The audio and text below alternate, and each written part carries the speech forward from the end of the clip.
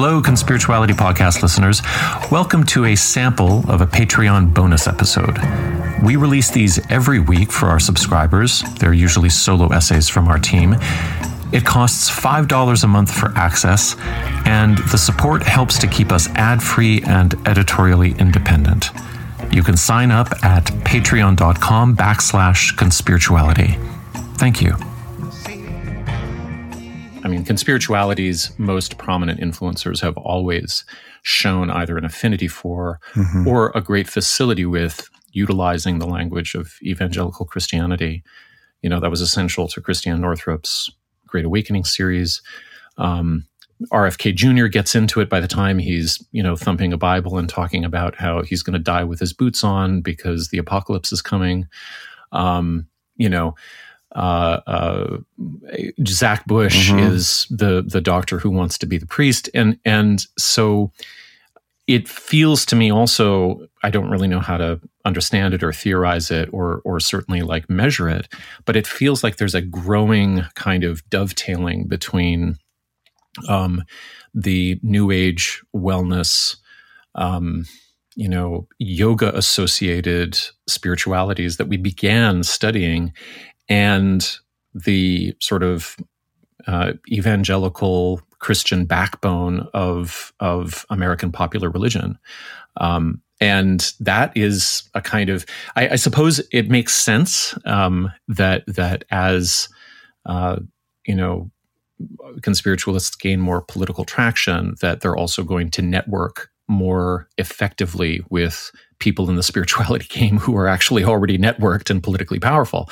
I guess that's not surprising, but it is something that I guess I didn't expect. And now I feel I have to learn a lot more about evangelical, fundamentalist, and Pentecostal Christianity than I knew. Yeah, it's weird. It's like it's almost this invitation to reconsider just how much the roots of what we think of as New Age movements are embedded in these Christian revivalist and millenarian kind of movements. Obviously there's all of the science of mind stuff, Christian Science, going back to Mary Baker Eddy. Right. But I think there's another piece here, which is that the prosperity gospel and the outsider kind of narrative that evangelicals have about, the apocalyptic stuff, the rapture stuff, the we live in a fallen culture that needs to be sanctified once again by everyone becoming, born again in the Spirit or something.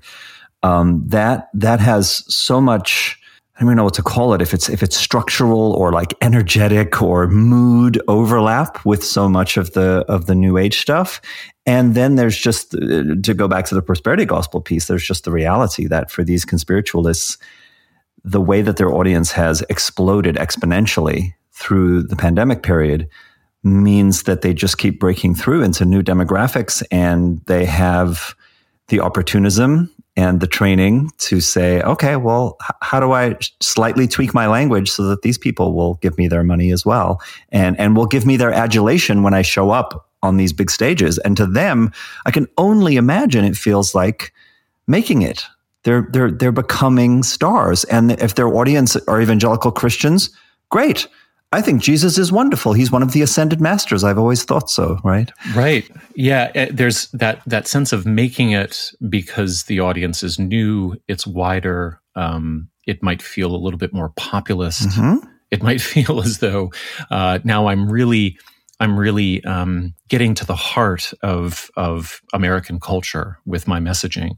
I remember like my own cult leader, Charles Anderson, Endeavor Academy, was very much interested in not only proclaiming that A Course in Miracles was the kind of New Age Bible that kind of completed the Christian story, and it was the endpoint of the Gospels, and of course it redeemed all of the Old Testament, but it also included all of this esoteric material, and it brought together the great rays, and it was the pinnacle of theosophy. It was really kind of like the crowning achievement for him of spiritual literature, and I think that's just because he picked it up in 1976 and he knew it really well. It's not like he knew anything about anything else. Yeah.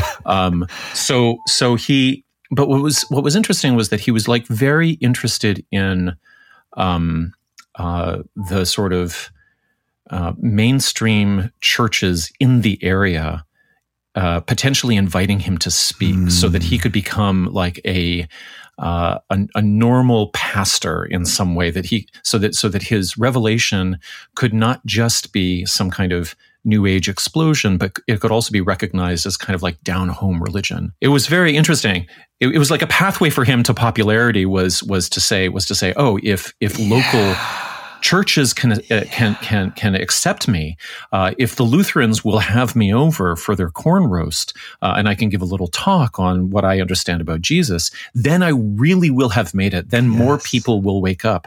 And so I think this, what you're saying about the outsiderness of both the New Ager and the evangelical might play this role in continually seeking the notion of the all-American audience. Like, who is that? How can I get to the heartland? Yeah, and it really makes me think about how, within the yoga world, I was talking with someone about this the other day who has done a lot of yoga but didn't know much of the background. I was talking about this vying for lineage, right? That is so familiar to us in our generation of yogis, right? Is that there was always this jockeying for position of who has the actual lineage and who can make a case for how they trace their approach back to the real lineage. And it makes me think about how, all of the pseudoscience stuff that is so dominant in alternative medicine,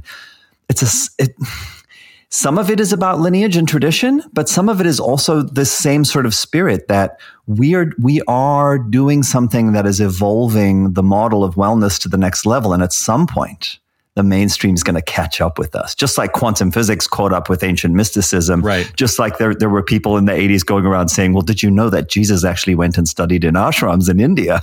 And we can finally have this synthesis, which really, when I was younger, it made a lot of sense to me, this desire to find a perennialist synthesis. But more and more, I'm just like, oh God, no. What were we thinking? It's so interesting, because what we're also talking about, I think, is do the influencers that we cover, do they want to be countercultural, or do they want to be mainstream? Like, do they view themselves? No, but hold on. They want to be part of the mainstream that considers itself countercultural.